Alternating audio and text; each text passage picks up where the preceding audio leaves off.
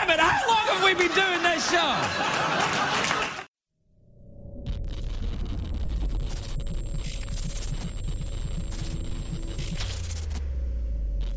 You're listening to The Wrestling Life on iTunes, SoundCloud, and at obpapparel.com.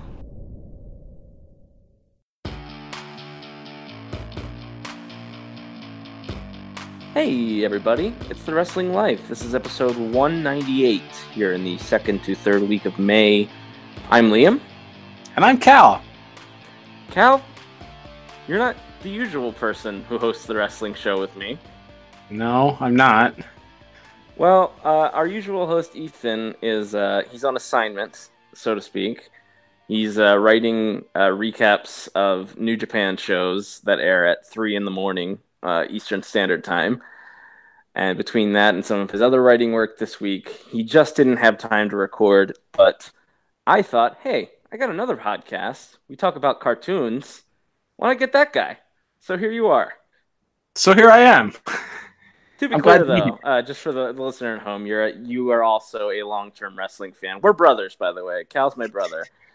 Kayfabe and real life brothers. Kayfabe and real life. Yeah, this isn't a Anawai family. This is an actual blood relation. Here's what I usually say at the start of every week. We have so much to talk about. And there's so much we can't talk about? Did I get that right? Correct. Well done. Thank you. There's so much going on that even with Ethan not being able to do a show this week, I felt that all that we have to talk about here really wouldn't be worth talking about next week, and I wanted to talk about it. So here we are doing a show, and I thank you very much, Cal, for filling in here. This Sunday is the Money in the Bank pay-per-view event, the first show since WrestleMania. I guess big picture, Cal, how are you feeling about this show? Are you excited to watch it? I guess just big picture thoughts so far. So based on the last several weeks of television, of which I have watched 0 minutes of, if I'm being completely honest, I've seen maybe a clip here or there on YouTube, which ironically they stopped adding stuff to YouTube. So have been watching live television, but based on the fact that the storylines seem to just be on repeat, a copy paste repeat, and nothing of note other than the Firefly Funhouse has been any sort of interesting. I don't have much excitement for this pay-per-view, which is sad because this is like, other than the main 4 pay-per-views, this is the gimmick of the Money in the Bank match is always entertaining and is always something to look forward to because at least in the past, the person that wins the Money in the Bank, you have great faith then that the WWE might be making a new star. They might be taking things in a brand new direction. But based on the way that things have gone as of late, and I would say the booking over the last, 3 years, I have zero faith that anything good is going to come out of this pay-per-view. But I will be there on Sunday night watching it anyway. Isn't that just the battered wife syndrome of a wrestling fan in 2019? You're a WWE fan. That's a pretty good metaphor for it. But yeah, I guess we've talked about this before on past shows. I mean, you and I haven't, but you know what I mean. I'm going to say we. I know. That's the pronoun I'm going to use. That Money in the Bank, as you mentioned, used to sort of be this, like, it felt like a changing of the guard moment. You think about like Edge and Rob Van Dam and The Miz. We don't talk about. Fair enough, but there are some star-making moments. It's usually a pretty exciting thing.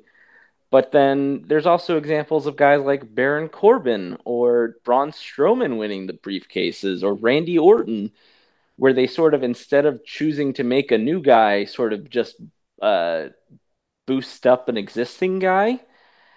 And I guess we can get into this as we're starting to get into the show, but it does feel like people just don't quite know what to expect from Money in the Bank anymore. because they kind of it's not a guaranteed, star making match anymore. Yeah, I feel like I had blocked out probably because of PTSD, but had forgotten that Baron Corbin had won a Money in the Bank. But correct me if I'm wrong, they gave him that simply to beat him for it. Like he cashed it in and looked like an idiot from my recollection. Yeah, I think it was while Jinder Mahal was the world champion, and I believe John Cena was somehow involved.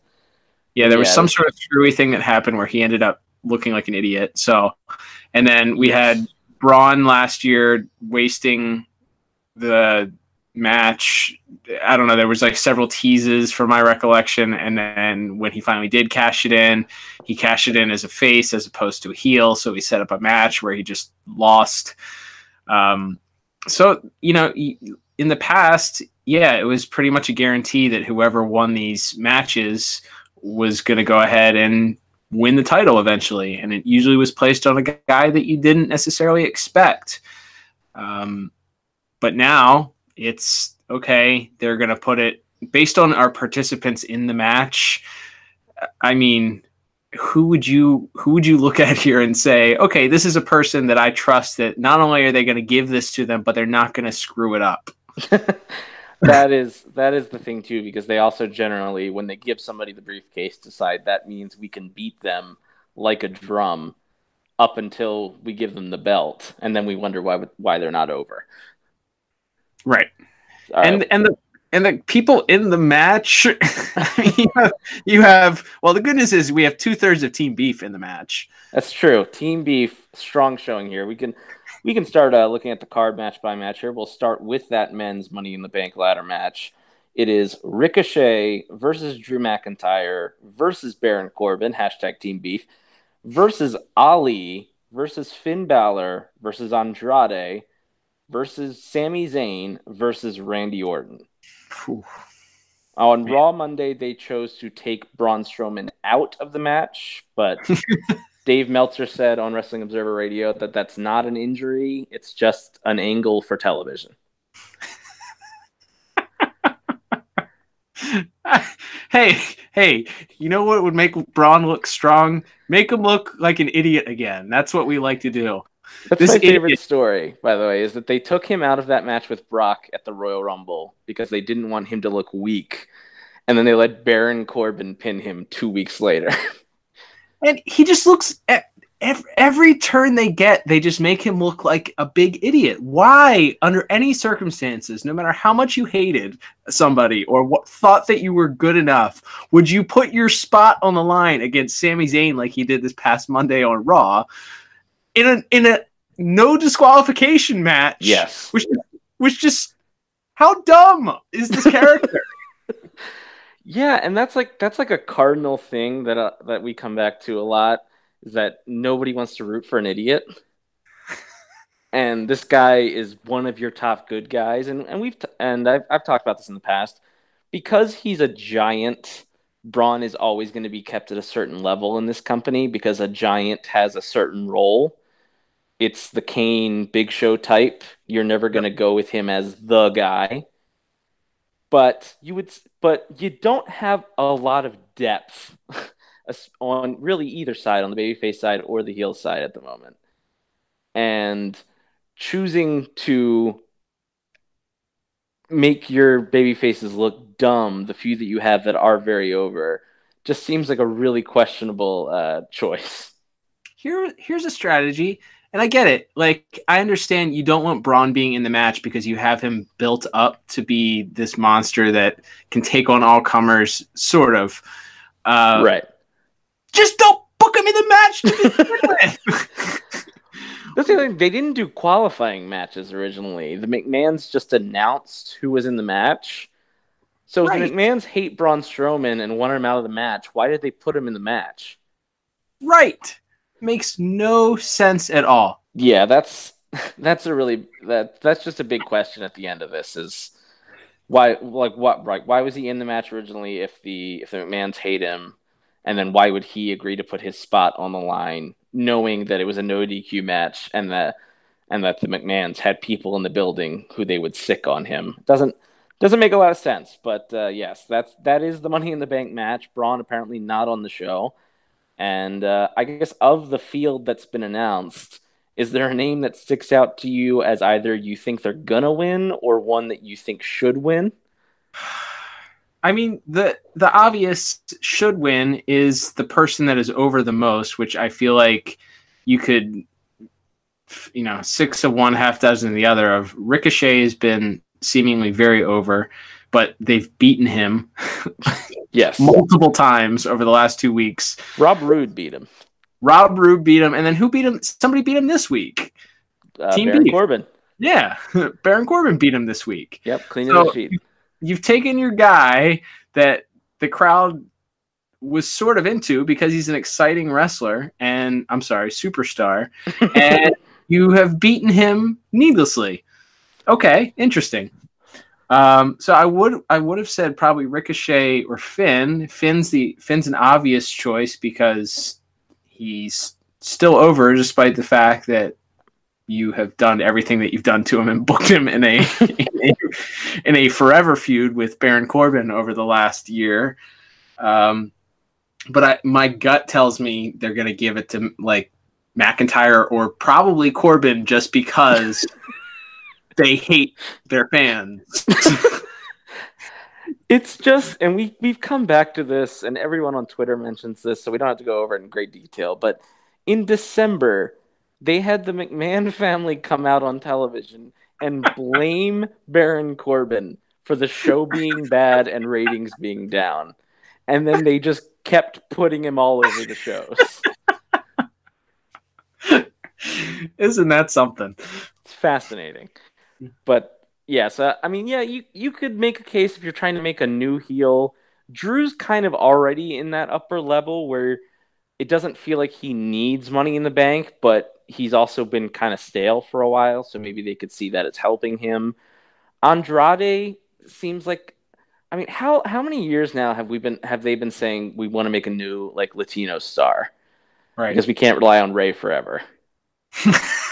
Despite the fact that he's like Rey Mysterio, who's also Rey Mysterio at 45 or whatever he is better than 90% of the wrestlers on the planet, but theoretically, they've been talking about wanting to build a new Latino star forever.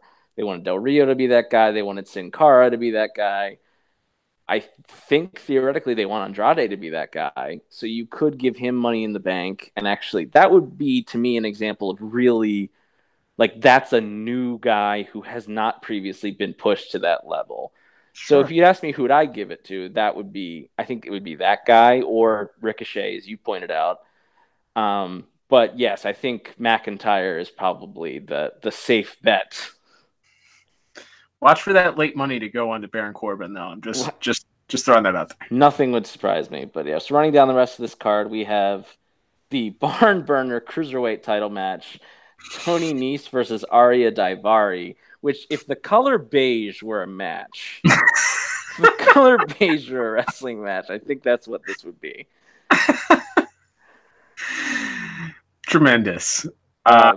This is the match that I'll be on my phone trying to come up with witty things to tweet to you about.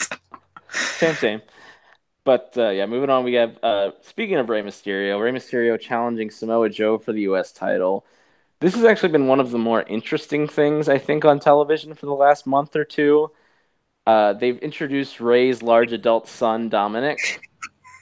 And he's now sort of a television character. He was training to be a wrestler in real life. So I assume this is leading to eventually Dominic wrestling a match. And or Samoa Joe's going to kill him. And either way, I'm kind of game for that.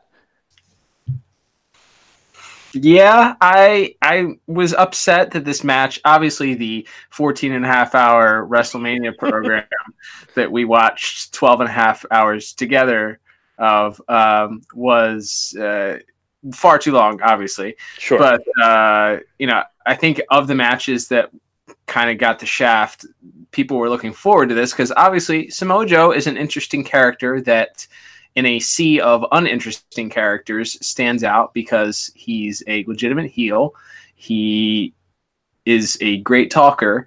and he usually backs up when he says he's going to kick somebody's butt. He's going to do it.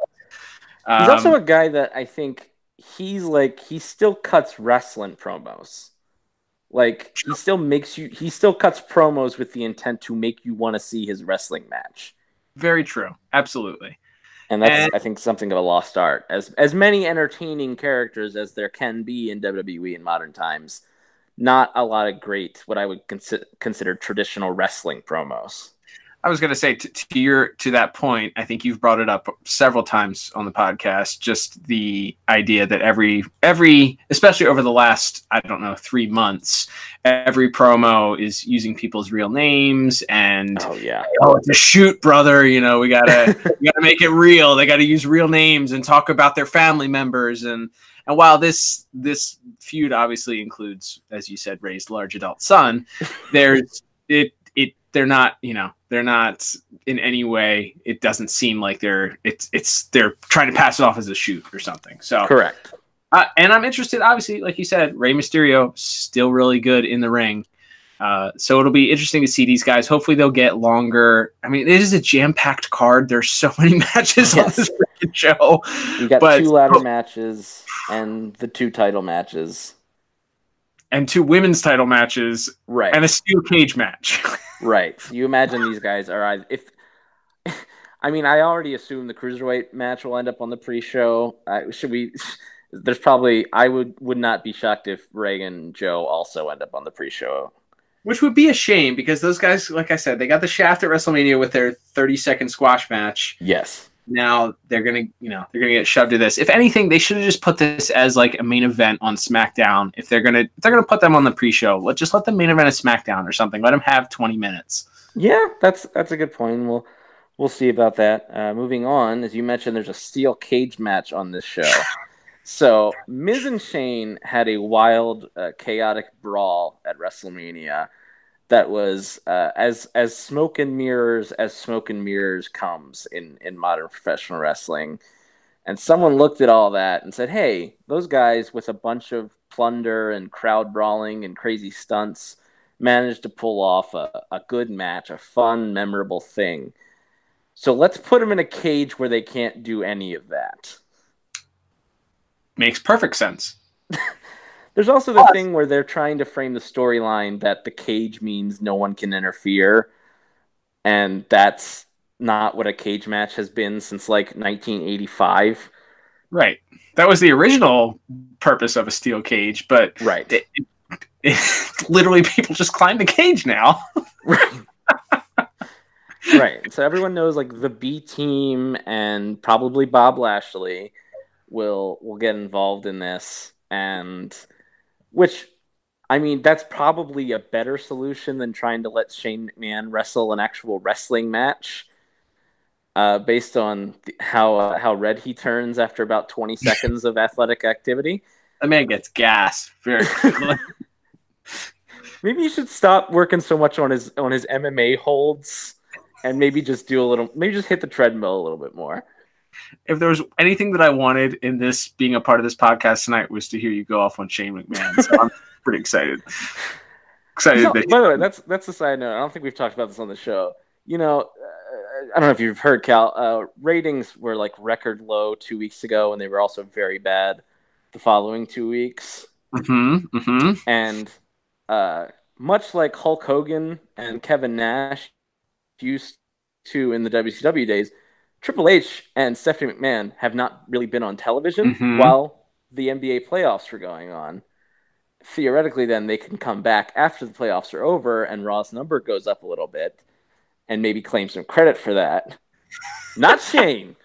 Shane's all over both of these shows, Raw and SmackDown, every week as they are hitting record lows because he just wants his dad to say he loves him, and he'll do whatever his dad asks.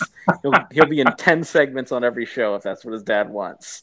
And he's going to give him his best out there. That's right. He always does. My only caveat and comment with this match, and then we can move on, is on SmackDown this week, Shane made it very clear that if The Miz got involved or even showed his face in the arena after he banned him from the arena in the opening segment before the handicap match between Shane and the B team and whoever else versus the big dog and the Usos, that if Miz got involved, that the match would not happen. But apparently it's still on, even though Miz shows up at the end of that match and starts kicking everybody's butt. So, right. And you can come up with a cutesy like wording where like you only said if I interfered during the match that the match would be off. But also, Shane's a heel, so screw you, dude. No, I said don't come back. Right. The idea that the heel is honor bound by his word, and since he didn't exactly say these exact words, he has to uphold the stipulation is always an amusing way of looking at it. But speaking of Shane's other feud on this show with the big dog is taking a little detour so that Roman Reigns and Elias can have a singles match, which we talk a lot about playing to people's strengths on these shows and hiding their weaknesses. Mm-hmm. A 20-minute singles match with Roman Reigns is not what Elias needs at this stage of his career. Nope, not at all. And I don't know why they're doing this. I quite frankly, I like Elias as a character. I'm pretty much over he's going out to do a music spot and who's going to interrupt it bit at this point. Mm-hmm. It's a little played out. I think if they did that a little less frequently and had him, Duke can talk, clearly. Yeah. He can get a reaction. The crowd always pops, regardless of whether he was a heel or a face. I think he's a born heel. But this is not what anybody asked for. Nobody asked for Roman Reigns to carry. He's not a great in-ring worker. I can't say that there are going to be too many 5-star Elias matches. True. And also there's nothing wrong with being a third match on the card guy. Sure. Elias doesn't need to go work main events with Roman Reigns, and I think that was the house show loop was Roman Reigns versus Elias in main events on the SmackDown shows.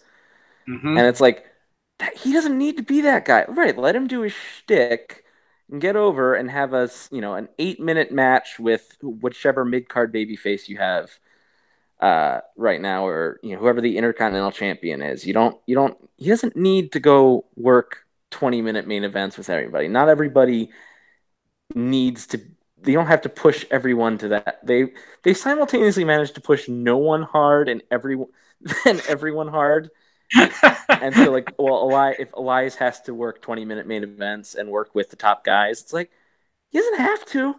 He could just be a second or third match on the card guy, U.S. title level guy, and I think it would be all right. But you easily could have slid these guys into the Money in the Bank ladder match, and it would have been okay. Why do they have to have a separate feud going on that I don't know? Yeah, but yeah. Moving on, we have Becky 2 Belts is defending her 2 belts. I think you mean Becky belts 2 is titles. unbanned. They're not belts; they're titles.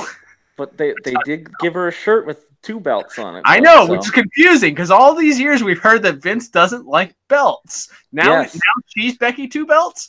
I prefer Becky 2. And I think Finn said he wanted to be Finn 2 belts because he's the Intercontinental Champion right now. So I guess in that context, that word is now unbanned. So okay, things change, and absolutely from week to week, even.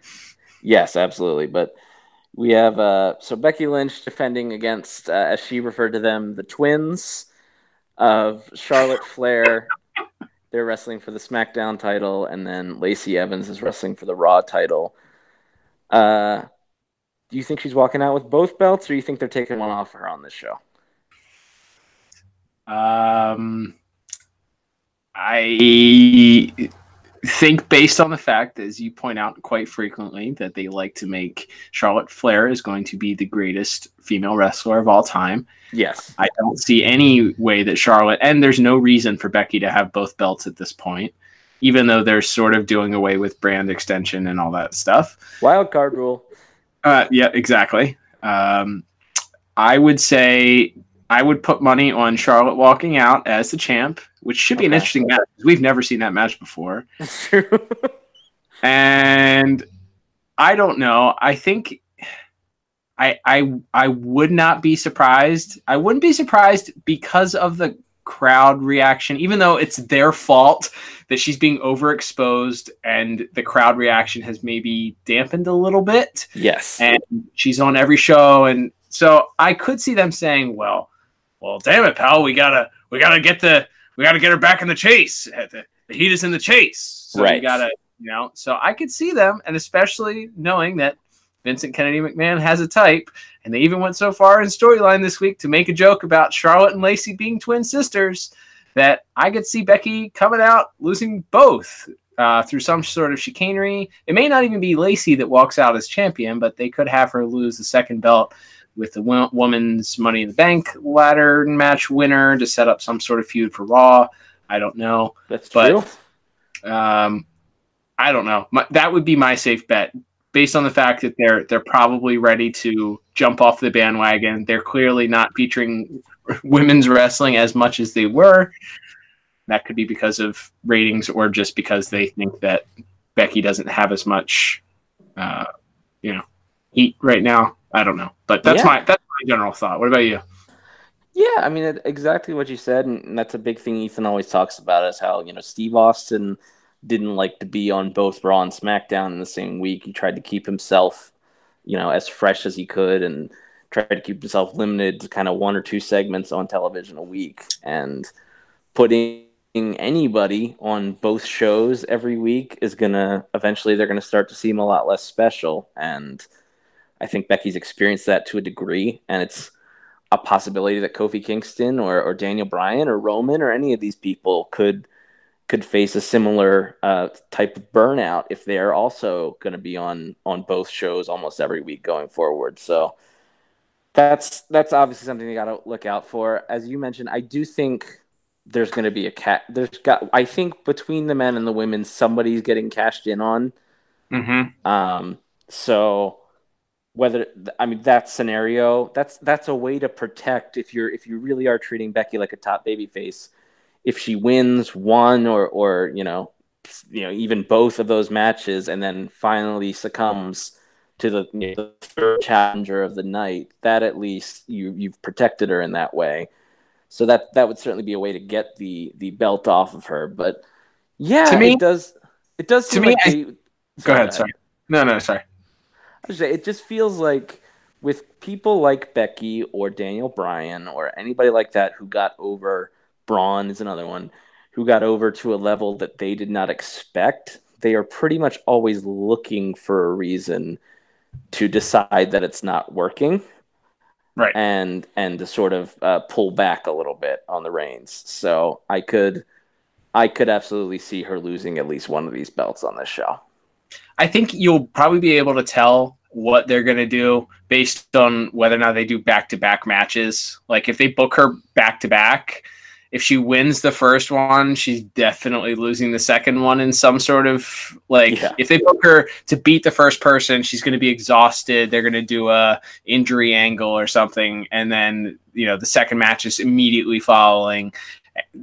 There's going to be some sort of chicanery that happens from somebody that comes out, whether it's, the heel winning because of that or the cash in or something. But I think you're going to be able to a lot just based on where on the card it is and whether or not they do both matches back to back. Also, that's a heck of a lot of exposure for Becky Lynch. Two matches back to back. Yeah, you imagine one goes I'm guessing the Charlotte match will go 25 minutes, and then the Lacey match will be 7 or 8. Smoke and mirrors.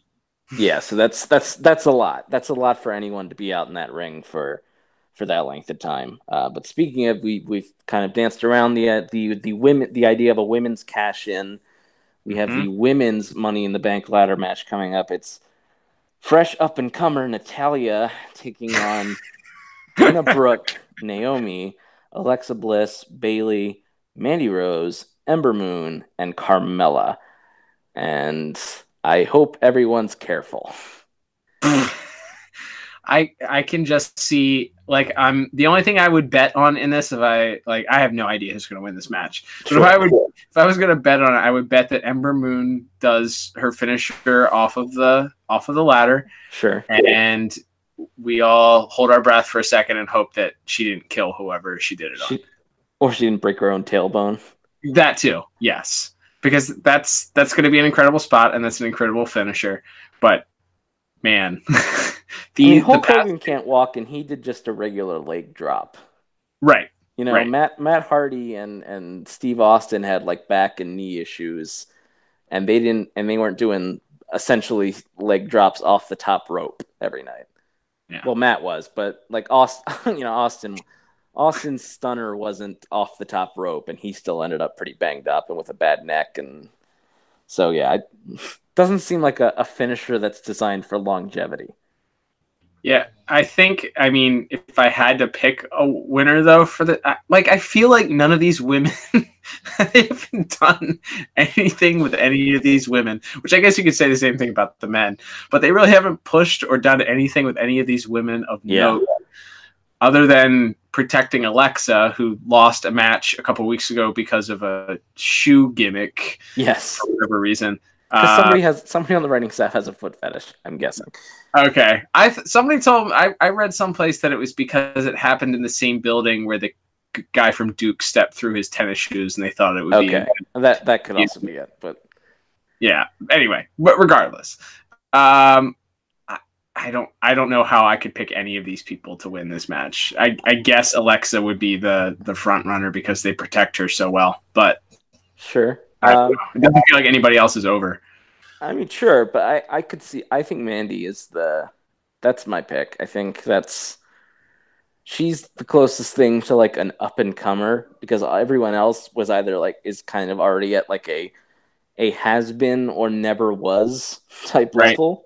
Right. You have the Dana Brooke, who is, was a pet project that never got off the ground. You have Ember Moon, who's been on the main roster for like 18 months now, they've never done anything with. And then you have Bayley and Natalya and Naomi, who were all, and Carmella, who were all popular and over and pushed pretty heavily at one point, but have all kind of been in that weird state of limbo for the past, 2 years or so. So yeah, I think Alexa and Mandy are probably the two safest bets out of everybody there. And moving on to the last two, the title matches, the heavyweight championships. You have Kofi Kingston versus Kevin Owens. Kofi's first big title defense. Actually, they did two on television. I was going to say, he's done nothing but defend this belt. That's true. They hot-shotted the Daniel Bryan match. They also had him defeat two Raw guys for the title. His first pay-per-view singles match since winning the title is with Kevin Owens, who they seemingly rushed to turn because they were unclear or unsure of when Daniel Bryan was coming back.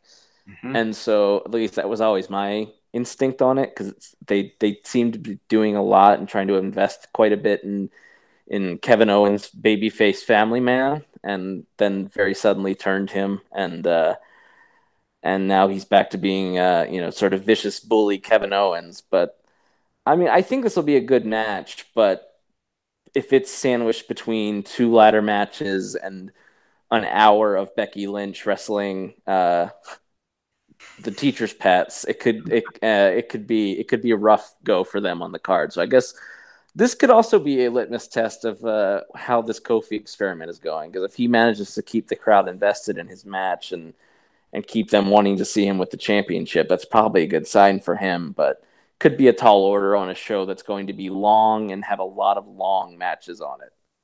Yeah, if I were Kofi, I would champion for this match to be put early on in the card, somewhere before one of the women's matches, or Money in the Bank matches, or immediately following Roman Reigns versus Elias, someplace where it has a chance to breathe a little bit, and it's not a gimmick, like the steel, after a gimmick like the steel cage, or I would if I were him, I would champion this to go on first, or one of the earlier matches, because we know it's not going to be the main event.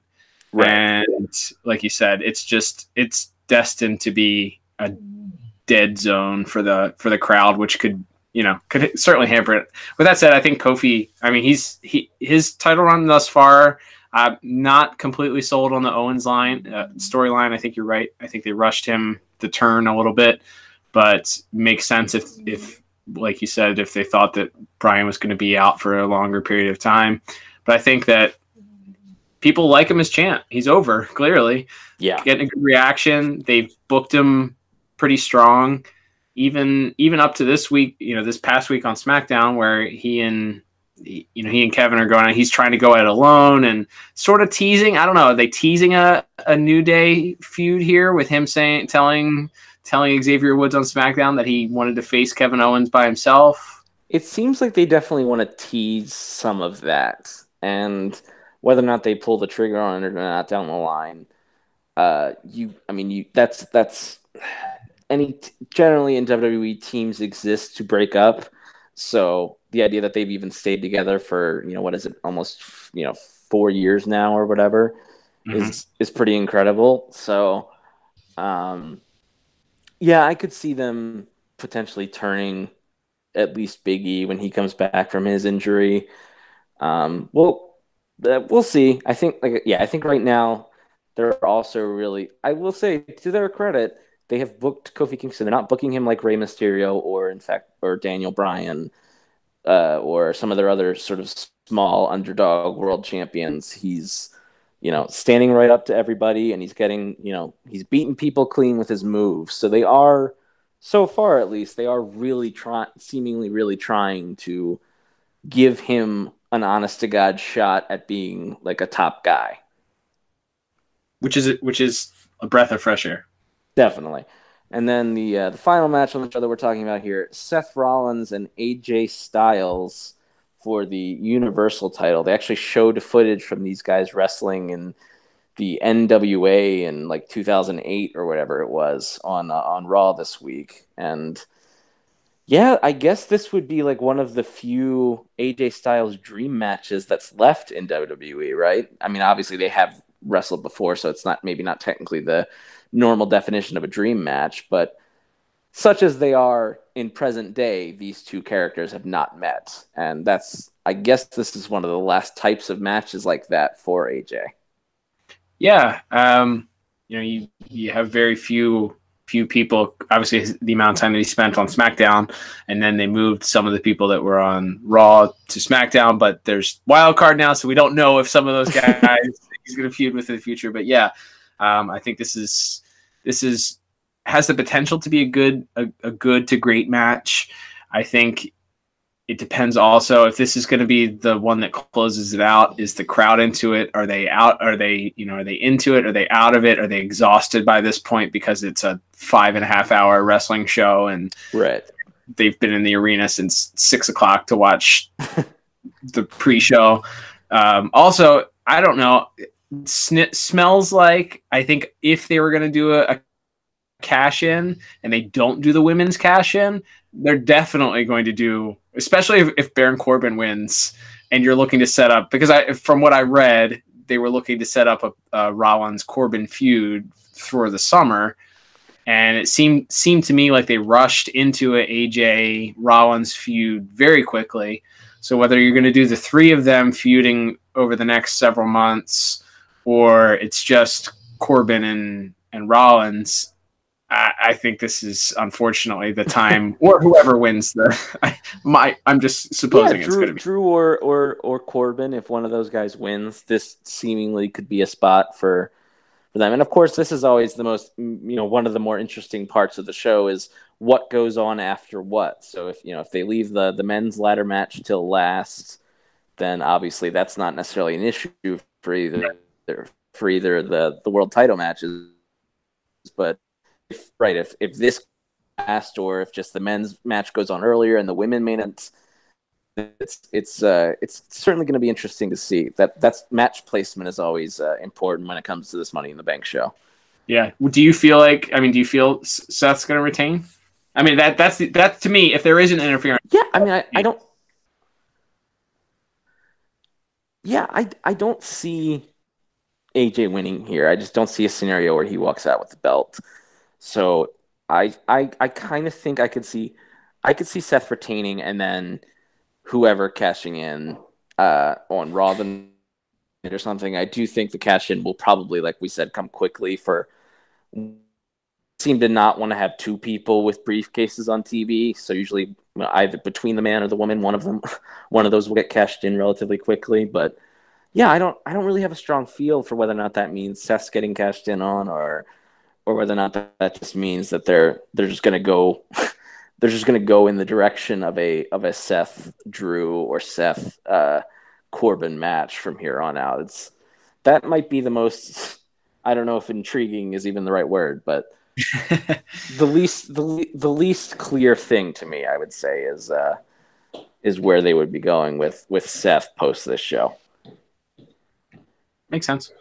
All right, that is the Money in the Bank show. As you mentioned, it'll be about 7 hours long, but hopefully there will be some good wrestling. And hey, they may even surprise us and actually give the briefcase to an up and coming star. You just never know in the world of Wrestling Federation. But moving on here, a few other WWE topics before we move on to the rest of the world of wrestling. Lars Sullivan had himself a week. Yeah, he had a not too good week, didn't he, Liam? Yeah, he was. So a bunch of forum posts. I feel I have heard of this before this week. Like, this has come up on like wrestling Twitter before, that there were, pre him working for WWE, there were a lot of forum posts that people somehow figured out were his, that said, in addition to him, the least interesting stuff is him like bad mouthing wrestlers that he works with now. The most, obviously, the worst stuff is the stuff where he said things that could really only be construed as racist, sexist, a lot of bad things about certain races, certain religions. He had some interesting thoughts about rape. So WWE announced this week that they have fined him and they are sending him to sensitivity training. Now, I'm fascinated that the guy for something he did before he worked there, and that's something that allegedly they already knew about. But I guess they felt like that's what that was what this warranted. But it's, I mean, as you pointed out to me off the air, the Universal Champion used to date a girl who liked to do Nazi photo shoots. So, Yep. And while $100,000 is a lot of money, and seems like, to me, the most I've ever heard wrestlers being fined that they've disclosed is maybe a couple $1,000s here or there. $100,000 is a lot of money, no matter who you are, if you're a professional wrestler or not. However, he's still employed.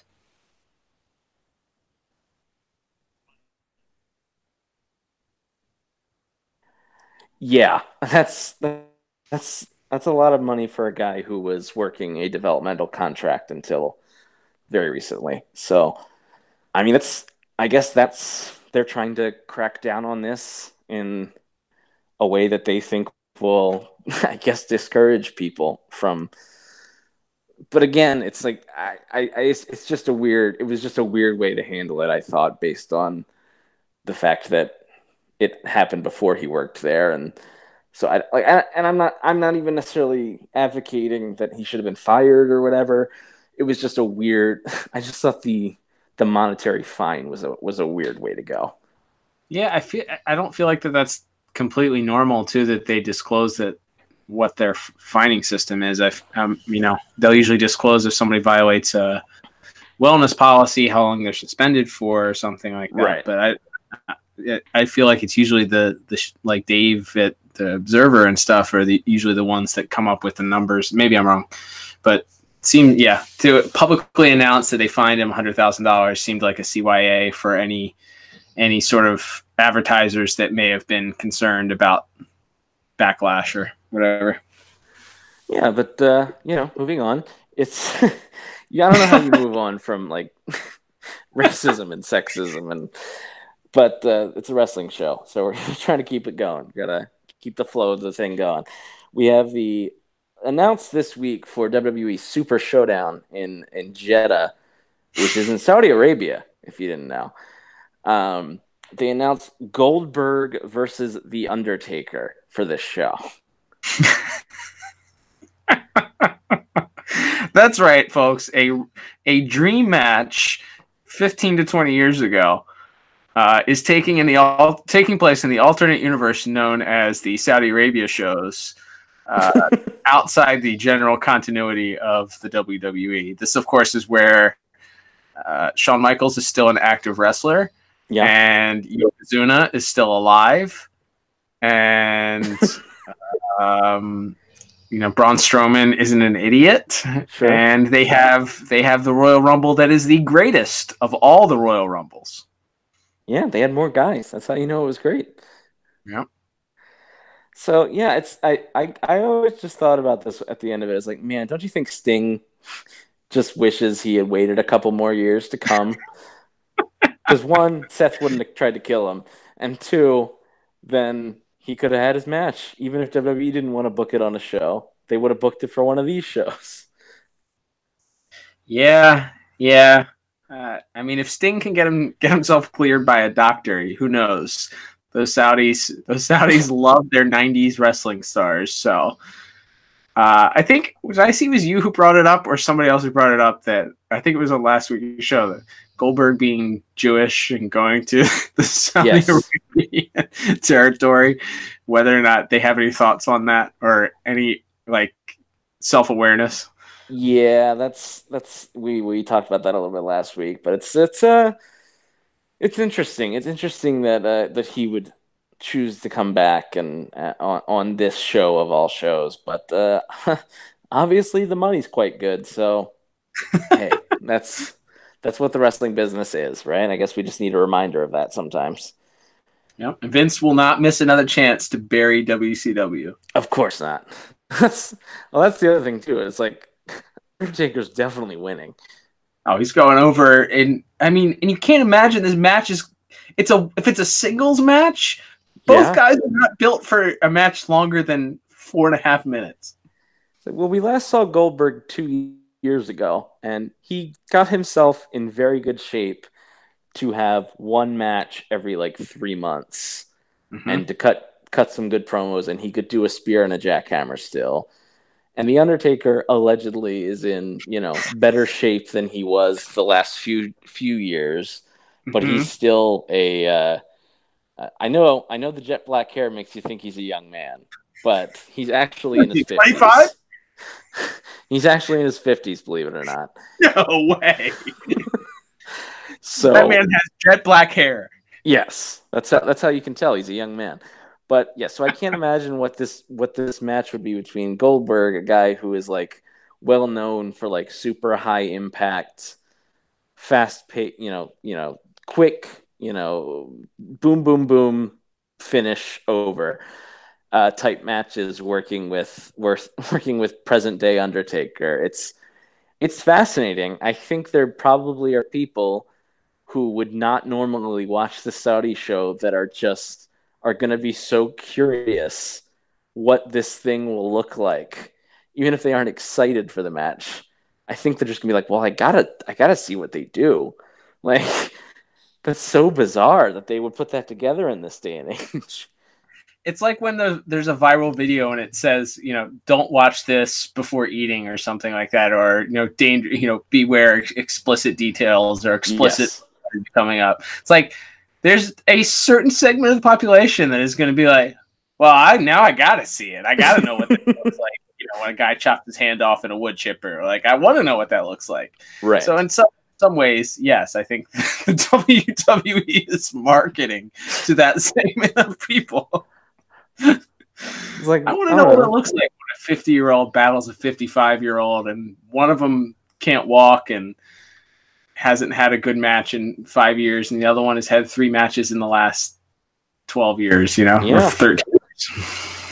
It's fascinating. It's an absolutely fascinating thing. And wrapping up the WWE news here, there's this variety piece that they did on Vince McMahon where they just give him a tongue bath. The brilliant, creative man, the one man who's ever figured out pro wrestling on television is Vince McMahon. and what a genius he is, and look at these giant rights fee contracts he's signed. They don't mention about how in every important demographic, their ratings are falling more rapidly than any other show in that has the level of viewership they have. They don't mention that their wrestlers aren't, full employees or anything like that. It's just what a great and smart and cool guy Vince McMahon is. And don't you just wish that maybe like more mainstream journalists would like educate themselves just a tiny bit, or like call somebody like David Bixenspan or Dave Meltzer or somebody for comment on a story like this so they know they're not being railroaded? Yeah, if you go back to the piece that John Oliver did for HBO, and while I thought it was interesting, you can clearly see that it didn't make the impact that one would have hoped it would, because nothing changed. Right. There's no wrestlers union. There's no health benefits for the wrestlers.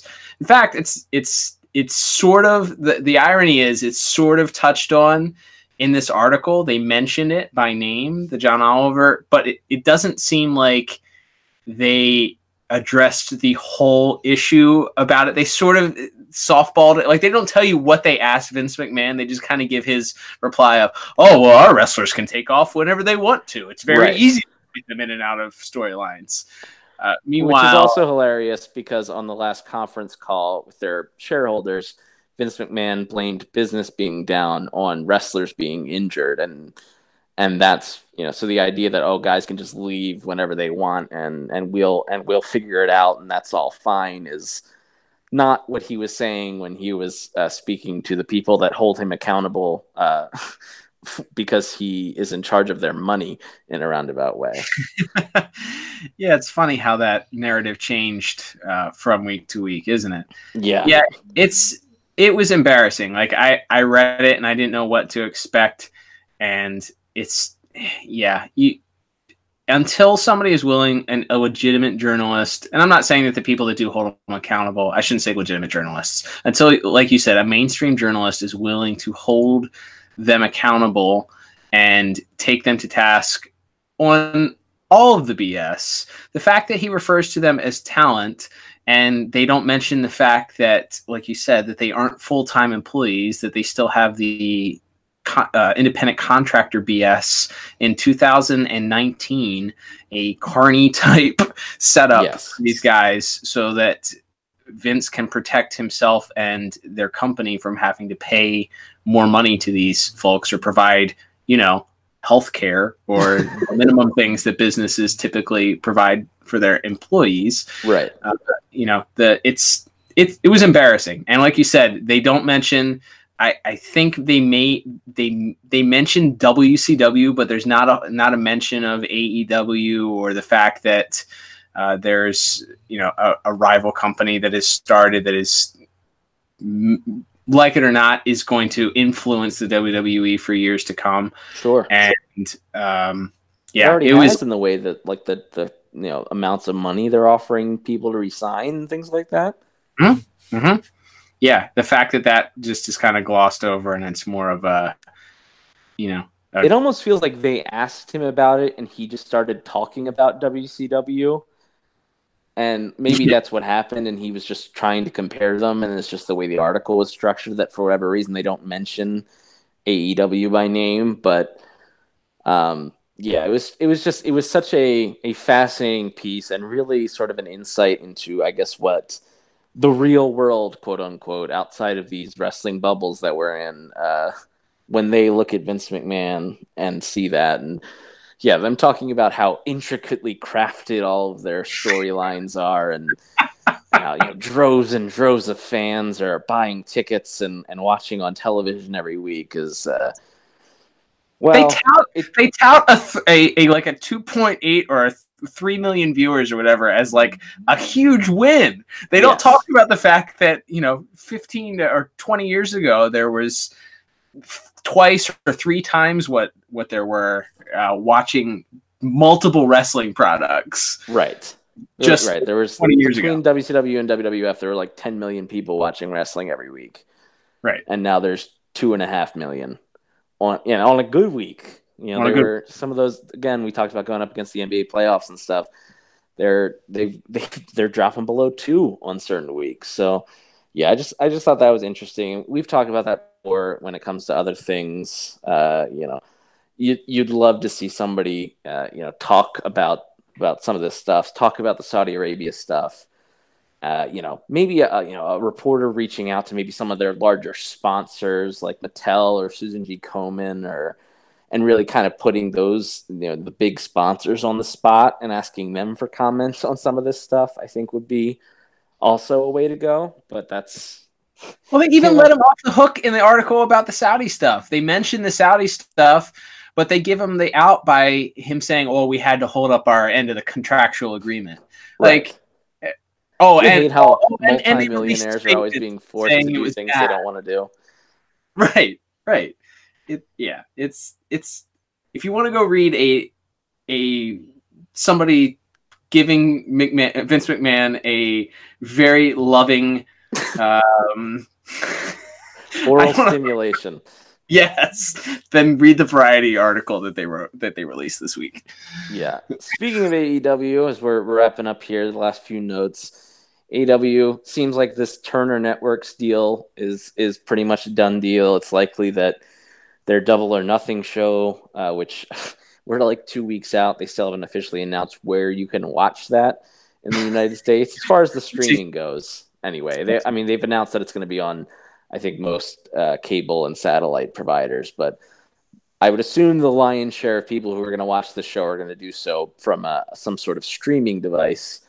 And as of now, they haven't officially announced that, but based on this Turner Network deal, Turner owns the Bleacher Report streaming service, so likely it'll end up there. I guess as a fan, are you excited to see what AEW goes? Do you feel like it's maybe too many inmates running the asylum here? Like, how do you look at AEW currently? Yeah, I think competition has to create something. I've been listening to a lot of the old podcasts from Bruce Pritchard and even dabbled in a little bit of Eric Bischoff to an extent, his podcast. And the one thing that stands out to me is that competition, which isn't anything new, everybody knows this, but competition is going to be good for the wrestling business. Right. Whether it lights a fire under the WWE to get serious about creating new stars and not just resting on their laurels and writing good, coherent, consistent television that makes you want to tune in, great. That's sure to be a side effect or has to be a side effect if the WWE expects to succeed. On the opposite side, AEW getting a major television network is also great for business because if the WWE sees them as a legitimate competitor, which depending on what day and who you ask, seems to be how they've generally responded and not wanting to let talent go and the contracts that they're offering certain talent. Yeah, they clearly see that there's something there. There has to be something there. Otherwise, they wouldn't have a major network television deal. If it's good, it's good. It's all good for the business. Whether this turns into the next TNA and being mismanaged, I don't know. I don't know if Cody and the Young Bucks are cut out to be long-term storybookers and whether or not they're going to surround themselves with people that are able to write good, consistent television from week to week. That's yet to be seen. I think by bringing in guys, hopefully they've learned enough from what they've done thus far and the places that they've worked in ROH and New Japan and all the other indies that they've worked in writing storylines, and having Jericho on board too certainly can't hurt. But I don't know. My opinion is I'm excited to see. I'm not expecting them to ignite any sort of like Monday Night Wars or any of that stuff. I don't think it's going to be anywhere close to that. But it can't hurt the business, that's for sure. Yeah, I think that's a good way to look at it. It's it'll be interesting when we finally get the official announcement and everything. But it's just a bunch of big question marks. But as you mentioned, complacent is a really good word for how most WWE product has been for the last several years, and anything to kind of shake up the larger wrestling world seems like a good thing at this point. And finally, this week, I just want to mention very quickly the legendary Bret Hart versus Tom Magee match was finally released and put on the WWE Network. They did a little documentary about it as well. Did you get a chance to watch it before we recorded this week? I have not seen the thing in its entirety. I saw a couple clips on Twitter, some of the highlights or lowlights, depending on which side of the which side of the match you're looking at.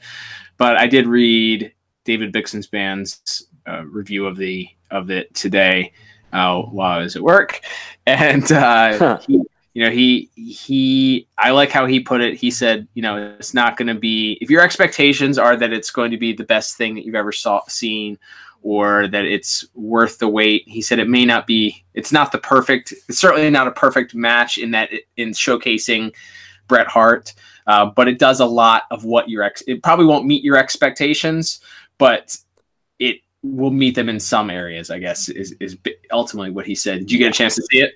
I did, and the things I really liked about the documentary and the match itself, was the narrative they really crafted was. And I think it was Cassius Ohno who said when this match happened, Vince McMahon looked at it and said, I've got my next world champion. And he was right, but he was just looking at the wrong guy. And it's like, it was much more, it wasn't, and part of that was because they actually did interview Tom Magee for it. It wasn't a hit job or let's all point and laugh at the guy who sucked. It was much more of a celebration of how great Bret Hart was, which as an all-time Bret Hart fan was really cool to see. And in modern WWE, Bret isn't necessarily given a lot of shine based on who he's not friends with.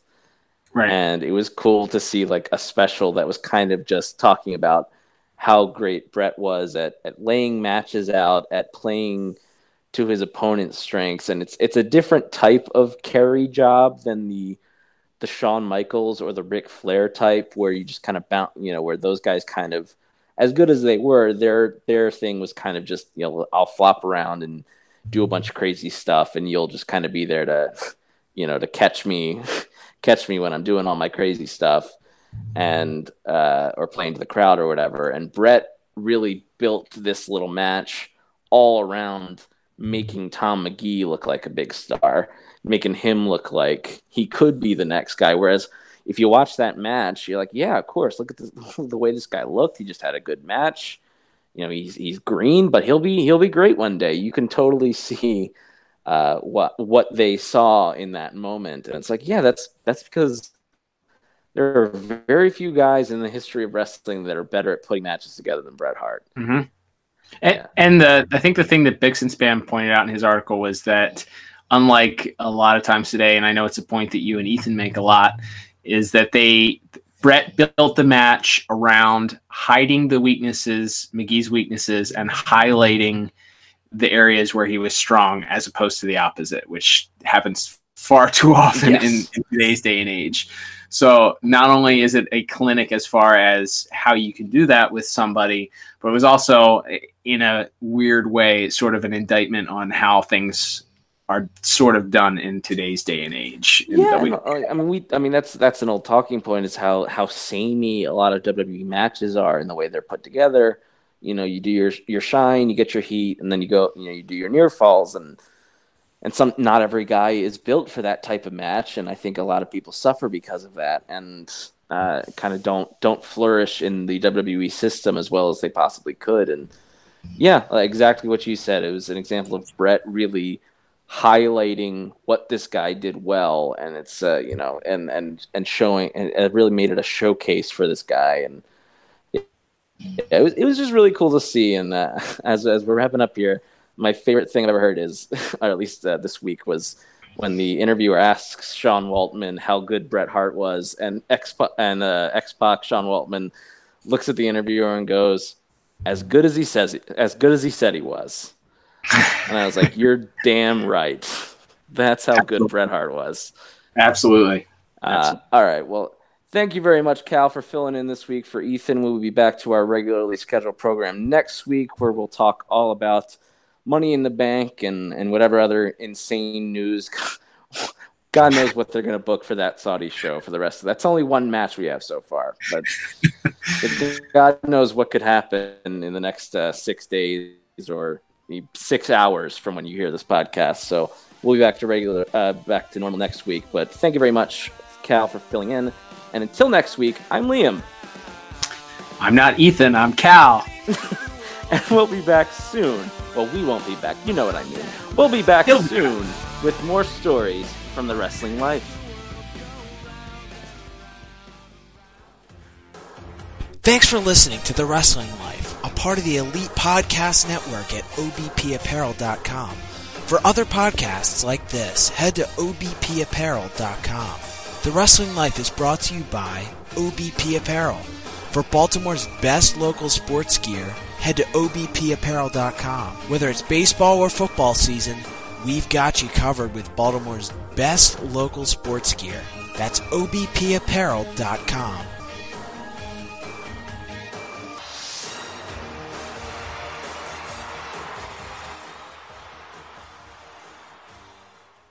Thanks for listening to The Wrestling Life, a part of the Elite Podcast Network at obpapparel.com. Be sure to go and subscribe to us on iTunes. Just search for The Wrestling Life on the iTunes store. Make sure you leave a review and tell us how we're doing.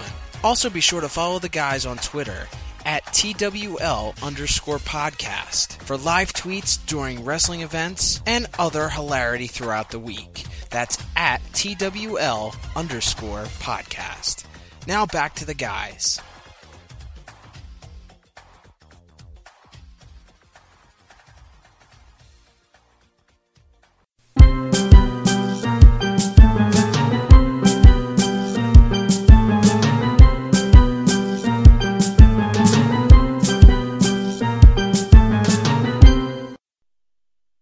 No, there's no Easter eggs. I'm not up to it. Go away.